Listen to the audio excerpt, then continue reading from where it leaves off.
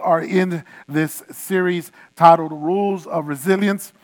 And we are talking about how do we go through difficult situations or seasons of life, right? How do we do the hard things that we know that we have to do or that we want to do without giving up so quickly, right? How do we stay focused and on task and finish what we started, the follow through, right? We've all been in those seasons of our lives, and somewhere along there we've hit a bump and it has detoured us, or we've lost focus, or we've lost momentum or passion in those areas, and because it was too difficult or it was going to be a challenge for us. And that's what we're talking about. How do we get through? We push through. And so today's message is titled, "Is what you say more powerful than what you do?" Is what you say more powerful than what you do? We've all heard it before, right? Be a doer. Don't just talk. Do something about it. But I'm hoping to bring you a little bit different, a different perspective on that understanding this morning. Let me ask you this. Can you remember the last time that you were going to begin to do something or start doing something, but then you talked yourself out of it? Like you were gung-ho, this is what I'm going to do, this is what I'm going to accomplish, and then you just be like, I don't know. I don't think I want to do that anymore. You thought, man, I can do this. I can do this. I got this. But what if I don't? What if I don't? What if I can't? What if I cannot do this? What if it doesn't work out? What if everyone hates it? What if everyone hates me? What if our entire lives fall apart because we took this leap? We took this chance. Nope, can't do it. Can't do this. Can't do this no more. I think everybody, right? I think everybody has gone through those moments before in life. And maybe yours is connected to a business idea. Maybe yours is connected to a learning opportunity. Maybe yours is connected to a personal goal or a relationship. We think the solution is just to be and think positive, and that'll get us through it. But we also know people who may have been a little too positive, right? They had this big idea. They wanted to believe it was easier than what it was. They overestimated their own skill set and completely ignored the reality of the situation at hand. They were overconfident, and it ended poorly for them. Truth be told, friends, at times, too much positivity leads to stupidity. Sometimes we think we can run through a brick wall until the brick wall hits you back. We're like, ooh, I thought I could go through it. I thought I was strong enough. I thought I was mentally prepared. I thought I had enough resources. You see, how we see the world shapes how we respond to it. If there's a large mismatch between expectations and reality, our brain overcorrects. If we prepare ourselves for the worst case scenario, our brain goes into what's the point mode, and we're doomed from the start, so we don't. And if we prepare for the best case scenario, positive self-talk kind of backfires on us. You don't properly prepare for or heed to appropriate warnings. Hearing, "You got this, no problem," gets interpreted as, "This is so easy. I don't need to try. I got this." And you don't pull out the necessary effort that is needed. Right about now, many of you are sitting here and be like, "I wonder which one am I? I wonder what category I fall into. Am I overly positive, or am I like a doom and gloom kind of guy or girl?" Right? But I want to tell you this morning that we all have both voices in our head. we just tend to listen to one more than the other. Not because it's what's best for us, but because it's the loudest voice. It's the most persistent voice inside of us. You see, our brain takes in so much information all at once, and that information arrives to our command center in the form of various voices, all debating, demanding to be heard, and insisting we side with them. Many would be like, oh, I thought I was just going crazy. I thought I was just like hearing voices in my head. No, they're there. They're there. And it's not just one voice. There are several voices. And they're all trying to compete for your attention. Let's say that you decide to go on a run.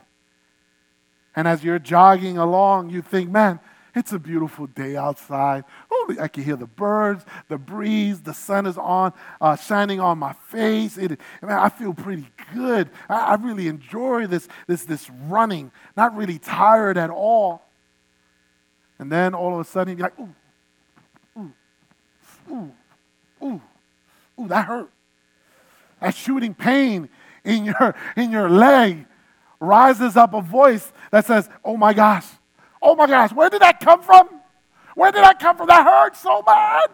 That hurt so bad. I knew it was a bad idea. I knew I shouldn't have run. This is not for me. This is not for me to be running out here. And then there's another voice that says, relax, don't freak out. You're just getting older, right? You're just getting older. This is just part of life. This is part of the storyline. This is the way things happen, right? You're going to be fine. But that panicked part of you that's still preoccupied with the pain pipes in again and says, it still hurts. It hurts really bad. Why aren't you paying attention to the pain that is coming from your leg? I read once that if you have a broken ankle, right, you're doom and gloom for life, right? You're going to start hobbling wherever you go. Like you need to stop, right? Pay attention to it. And then from out of nowhere, another voice in your head says, this isn't even about you right now. You decided this year that you were going to start running again and lose some weight. Your kids want to grow up with a dad who takes care of himself and proves that he can do the hard things in life so that they, too, later in life, can do the hard things in their lives. So get it together. And there's still another voice that is just trying to pierce through, trying to pipe in and says, did you see that taco stand that we just ran by? I'm hungry. You hungry? We should stop by. With that bum leg, we should stop by over there. We'll call for help. See somebody pick you up as we eat a taco. Right? These are the things. Am I wrong? These are the things that your mind says. Right? Some of you are probably thinking this kind of sounds like that movie Inside Out. Right? Inside Out. And it should. Because believe it or not, that movie paints a very accurate picture of how our brains work. In the mind of the main character, Riley, right, are cartoon representations of joy, sadness, anger, disgust, and fear. They argue and wrestle for access to the command button that controls her reactions. They each only have partial information and argue from a particular perspective. What she does depends on which voice is calling the shots at that moment. And in many ways, this is how we work as well, church. Doesn't it feel at times like there are different versions of you calling the shots? One day you are like, I'm going to get him, going to get after it. The next day, like, all right, maybe tomorrow. Another day. I get the voice that says, are you hungry yet? A lot. I don't know about you. And the crazy thing is that they do not agree. These voices do not agree with one another. Psychologist Malgorzata Puslaskava found through research that most people appear to have at least 5 primary voices integrated into their self-talk. Right? Self-talk is when you look in the mirror and you're like, man, you got this. Oh, you look pretty. Or you look handsome. Right? Oh, you haven't shaved it. You ugly. Like all of that, right? Those are the voices, right? And she says through her research that there are 5 primary voices that you hear, right? There's the faithful friend that says achievements don't matter. Just focus on the people who care about you. There's the ambivalent friend, right? If you want people to like you, you need to address this about you. There's the proud rival. What you're doing is okay, but you can do better. Don't settle. There's a calm optimist voice that says, take a deep breath. Everything will work out in the long run. And there's the helpless child voice that everything is out of control and there's nothing that you can do about it. I call that the Chicken Little voice. Chicken Little, the sky is falling, right? Running around. Sometimes the discussion in your head is civil, right? It's civil and reasonable. And sometimes it's a straight out WWE brawl. There is just people flipping each other. There's people smacking each other, trying to cut each other off, choke holding the other person, right? The higher the stakes of the situation and the more potential for danger, the louder the various voices begin to shout, trying to get you to take their perspective and to react accordingly. So how do you know? How do you know which voice to listen to? Some of you are saying, man, that's easy, Pastor. Yeah, I got this. I want to bring a different perspective this morning to you. Philippians 4:6-8, you don't have to look in your Bible, it's up on the screen. It says, don't worry about anything, don't worry about it. Instead, pray about everything. Tell God what you need and thank Him for all He has done. Then you will experience God's peace, which exceeds anything we can understand. His peace will guard your hearts and minds as you live in Christ Jesus. And now, dear brothers and sisters, one final thing. Fix your thoughts on what is true and honorable and right and pure and lovely and admirable. Think about the things that are excellent and worthy of praise. Ooh, I love that scripture. That's awesome, right? That kind of sounds like the voice of the calm optimist, reminding us to be positive. But then you have Luke 14, verse 28-30. But don't begin until you count the cost. For who would begin construction of a building without first calculating the cost to see if there's enough money to finish it? Otherwise, you might complete only the foundation before running out of money, and then everyone will laugh at you. They would say, there's the person who started the building that couldn't afford to finish it. This is Jesus talking, and it sounds like the maybe a parent, right? Like wanting us to think things through, to slow down, process it. Then you have 1 Corinthians 13, 1-3. If I could speak all the languages of the earth and of angels, but didn't love others, I would only be a noisy gong or a clanging cymbal. If I had the gift of prophecy and I understood all of God's secret plans and possessed all knowledge, and if I had such faith that I could move mountains but didn't love others, I would be nothing. If I gave everything I would have to the poor and even sacrificed the body, I could boast about it, but if I didn't love others, I would have gained nothing. Well, that right there sounds like the voice of the faithful friend, reminding us that all that matters is love, not achievements. Then you have Philippians 3, verses 12-14. I don't mean to say that I've already achieved these things or that I've already reached perfection, but I press on to possess the perfection of which Christ Jesus first possessed me. No, dear brothers and sisters, I have not achieved it, but I focus on this one thing, forgetting the past and looking forward to what lies ahead. I press on to reach the end of the race and receive the heavenly prize for which God, through Jesus Christ, is calling us. Now, that verse sounds like the proud rival, wanting us to work harder and win and be the best. And yet there's another one. Ecclesiastes 1, verses 2-11. Verse 2 says that everything is meaningless. What do people get for their effort? This writer sounds like the helpless child, telling us we have less control than what we think we do. Church, these are all scriptural verses. These are all very good verses. So which one is the one that we want to listen to? Which are the good voices and which are the bad ones? What if it's not a matter of good and bad? What if every one of these voices is needed and necessary?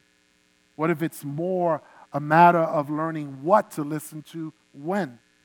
What if it's about learning the benefits and the drawbacks of each voice and knowing who to go to and to help you do what you need to do in a given moment in life? How do we learn to mediate the ongoing conversations in our own minds in a way that brings honor and glory to Christ? I think this is part. Is part of what the Apostle Paul meant when he said in 2 Corinthians 10:5, we take every thought captive to make it obedient to Christ.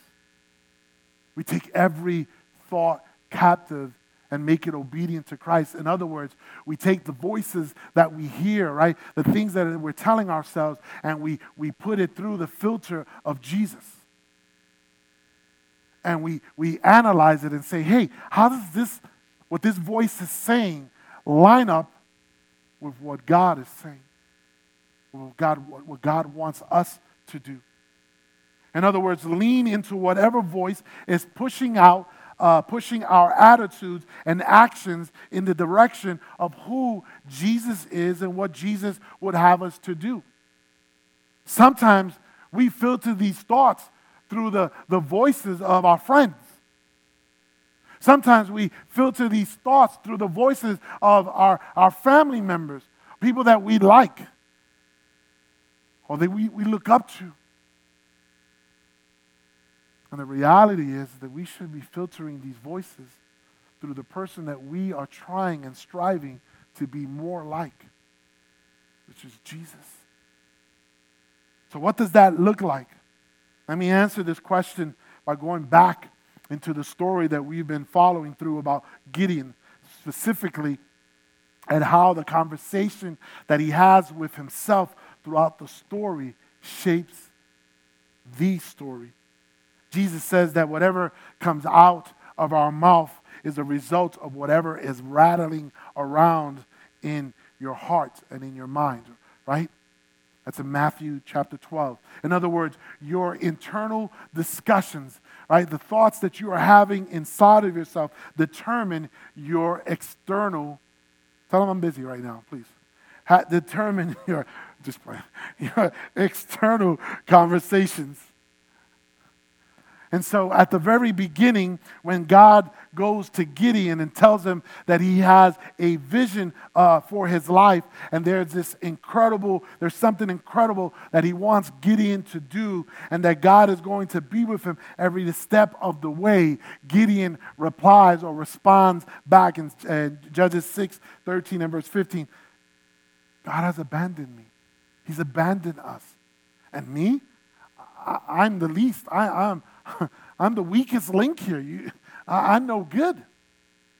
And then Gideon is echoing the helpless child voice that he hears, right, in his head. And then if you skip ahead to chapter 7, all of this preparation has happened since that initial moment, which we've talked previously in the last couple of weeks. And finally, that moment has come for the battle. It's time to fight. And in Judges 7:9, God tells Gideon, get up and go fight. I've given you victory.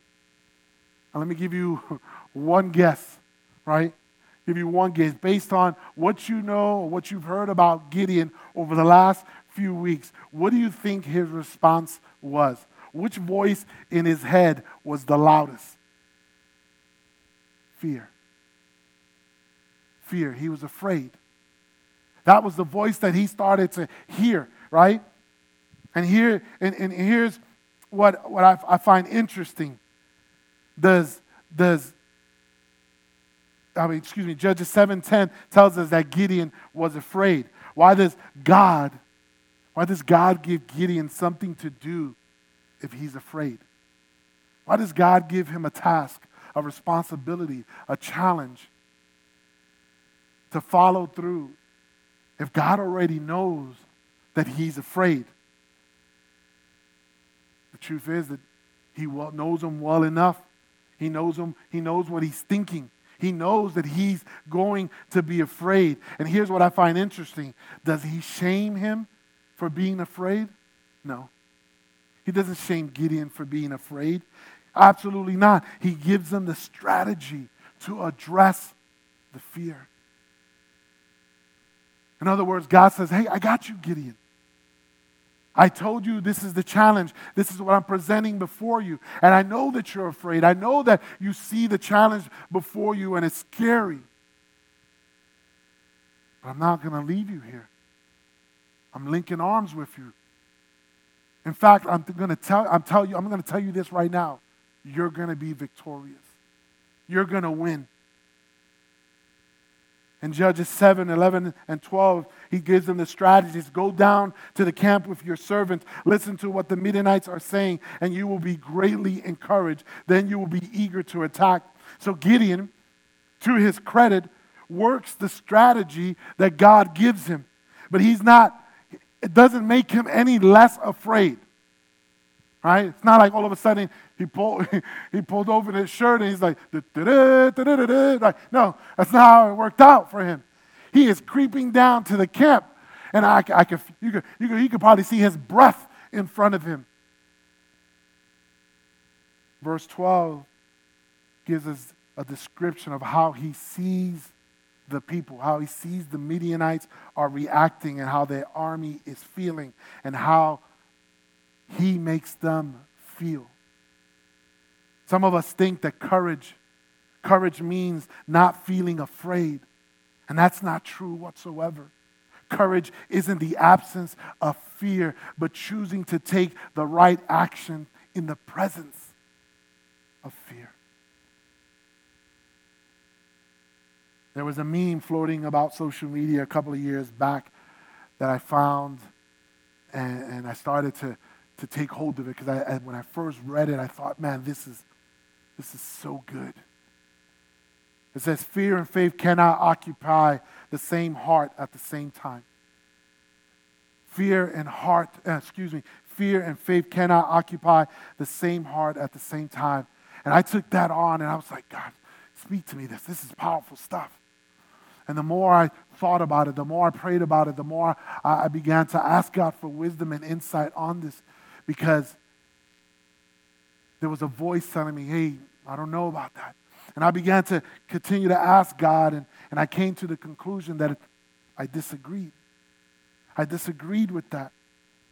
And I want to tell you that so does Scripture, and so does science, and so does Pixar. Fear and faith are both voices fighting for access to the command button that controls your actions. You may only be able to obey one at a time. But rest assured that both are trying to convince you that they are right.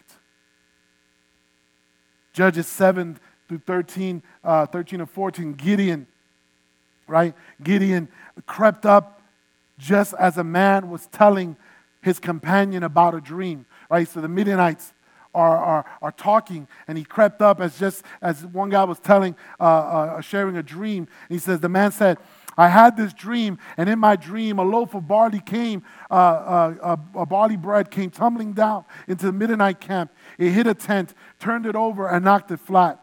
His companion answered, your dream can mean only one thing. God has given Gideon, son of Joash, the Israelite, victory over Midian and all his allies. First of all, we've all had that kind of dream before, right?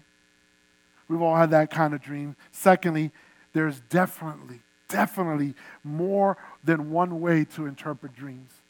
And there's more than one way to interpret this dream. It's a weird dream, but there's more than one way to interpret it. And that's the thing about interpretations. They have to pass through a filter of a person. Dreams are more subjective than they are objective.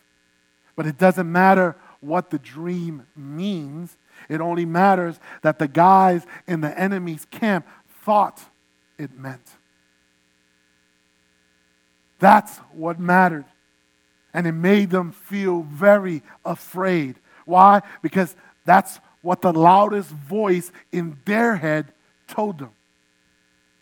You see, that was the voice that got to push the control button.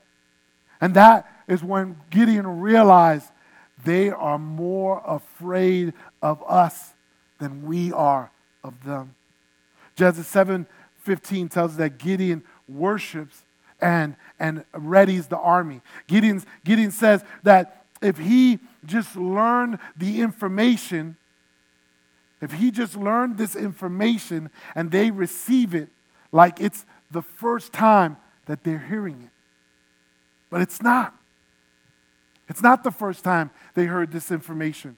They already knew this. God had told them multiple times. In Judges 6:16, God tells Gideon, right, says that he will be with Gideon and that he will defeat the Midianites. In Judges 7:7, God says that he will defeat the Midianites with the 300 men. So God had already told them that he was going to be victorious.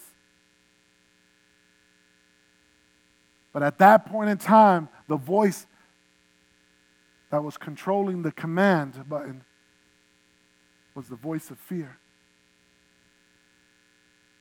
Here's the thing, church. There's a big difference between knowing something and believing something. There's a big difference. You can know something. It's informational. But it takes on a whole different perspective, a whole new life when you begin to believe it. It's the same thing in our walk with Jesus. We've all heard the Bible probably at some point or another. We know something of the Bible. But it takes on a new meaning once we begin to believe what the Word of God says.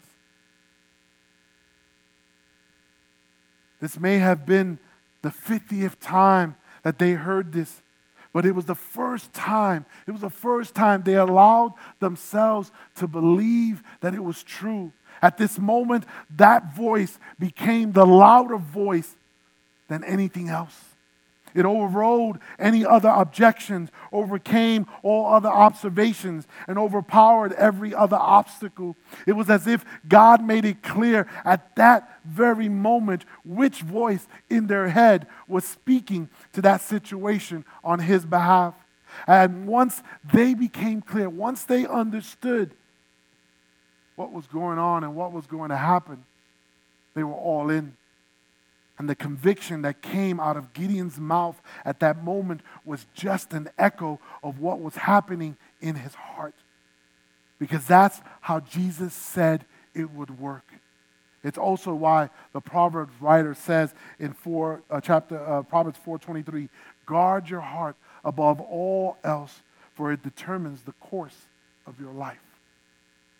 Guard your heart above all else, for it will determine the course of your life. You see, in the Jewish mindset, the word for heart, it was a word picture for the base of your belief system, the home of your core values, the statements and voices you give priority to.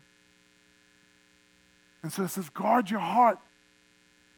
Guard your heart, because that is what you're going to eventually, what's going to direct your course. Here's the gist of it all. Leave here with this, church. How you handle adversity in your life is a reflection of what you say to yourself most frequently. If you're going around speaking negativity, well, negativity is what's going to come out. What voice are we listening to in our lives? What voice are we trying to apply in our lives? In other words, what you hide in your heart determines how you handle fear. So how do we guard that? How do we mediate the conversations inside us in a Christ-like manner? I'm going to quickly give you two things. Jot these down. Number one, amplify the voice that brings about balance. In other words, turn up the volume of the voice that brings about balance. Not victory, not positivity, but that brings about balance to you in your world, right? Again, our assumption is that if we just turn up the volume of whatever voice inside of us is whispering words of affirmation and positivity, it would always lead us to being our best. But it's not that simple, church. Your brain cannot be fooled into false bravado. It cannot, right? Your mind won't believe what it cannot locate evidence for, logical evidence for. In other words, trying to brainwash yourself with positivity doesn't work. Can you remember, or did you know that Jesus yelled at Peter and called him Satan one time for trying to put a positive spin on something? He told him, "Get back. You Satan." Right? Friends, toxic positivity isn't faith. Toxic positivity isn't faith. What Jesus encourages us is that self-talk shaped by a realistic view of ourselves and the situation that we're in, an awareness of God's power and a commitment to action. That is the equation. And number 2, move the right inside voice out. Move the right inside voice out. You've probably seen athletes do this. They talk to themselves out loud, right? Between plays, in the locker room, in the huddle. "Come on, E, you're better than that, box out." Why are you laughing? I was an athlete. Think that's not possible? I talk to myself all the time. Right? Sometimes it's instructional. Sometimes it's motivational.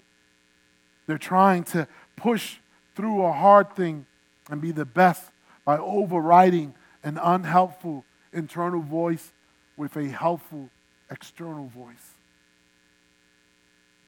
Friends, the best strategy isn't to power through, but to process through, to lovingly validate, to inform, to redirect and correct the destructive internal monologue with your external voice. For example, if you put your hand on your heart and gently pat yourself, saying, "Hey, I know you're really, really nervous right now, but you're going to be okay. You're going to be okay. You're right. What you're facing right now is big. It's a challenge. It's probably going to knock you off your feet a few times. It's going to be difficult. And you have every right to be scared. But even if it doesn't go your way, you're going to come back. You're going to get up, right? You're going to see it through to the other side. People know you and people love you. Take a deep breath. You got this. You got this." Notice how you're using one voice to validate and correct the other that you're hearing. And that's super important, church, because ignoring an impulse makes it louder. Ignoring an impulse makes it louder. Acknowledging and addressing it helps that part of you feel seen and heard and more willing to negotiate with the other parts of you. And research backs this up. Saying statements like this have a much bigger impact when they're said out loud. When they're said out loud, all of this is going to take some work. It's not going to be a night a day type of thing. It's going to require work from your behalf. And like any new skill, you're going to have to put in a lot of practice to get good at it. And even then, it won't always happen automatically. I think the phrasing that the Proverbs writer uses is intentional. Guard your heart. Guarding it is an active action. In other words, it requires you to keep doing it, right? It requires you to be engaged.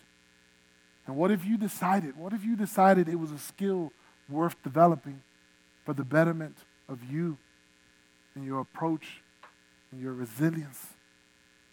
I'm going to wrap this up. I want to encourage you today to start small in simple situations in your life. Begin to apply this in small doses in your life. Learn to listen to yourself. Learn to be quiet and be still and listen to yourself. Identify the different voices that are contributing to the conversation and the lens that they're filtering everything through. Practice zooming out and hosting a conversation between all of them. I know it sounds weird. Like, what you say? Yeah, okay. But work at identifying which one God is speaking through in that moment to bring you balance. Can't tell you how many conversations I've had over the last several years post-COVID with people just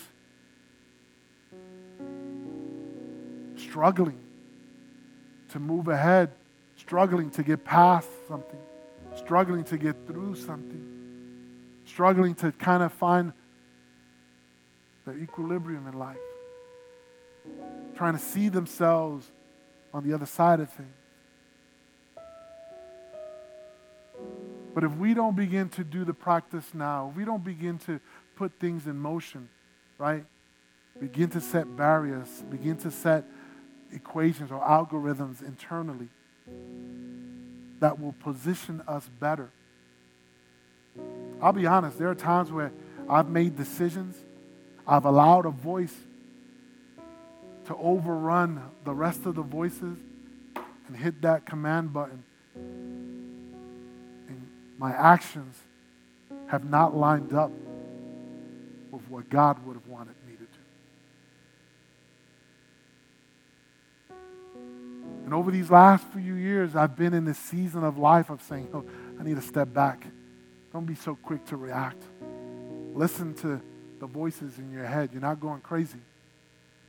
You're not going crazy. You listen to the voices and see which voice lines up best with what the Word of God says you should be doing. And when that voice hits, amplify it. Raise up the volume of that voice and let that voice push the command button for your actions. Bring that voice out. Bring that inside voice out. This process will not be easy, but it's entirely worth it because every battle won begins in the mind. Every battle won begins in the mind. I've said this before. The heart will fool you. The heart will lead you astray. Lead you to believe things that are not because the heart is emotional. It's finicky. It flip-flops. But if we can win the battle of the heart, the battle of the mind, because we've allowed it to be filtered through His Word. His Word. Not your BFF's word. Not your boss's word. But His Word. So here's a practical thing that you can do to prepare for the next inevitable obstacle that you'll be facing. List the reasons you made it through an overwhelming situation before and read it when you hit that wall. List the things, right? The things that got you through the past, the previous situation. And begin to read it. Maybe it's scripture. Maybe it's prayer. Maybe it's worship. Maybe it's finding someone to help you process through those thoughts and those situations. But do something. Do something. Amen.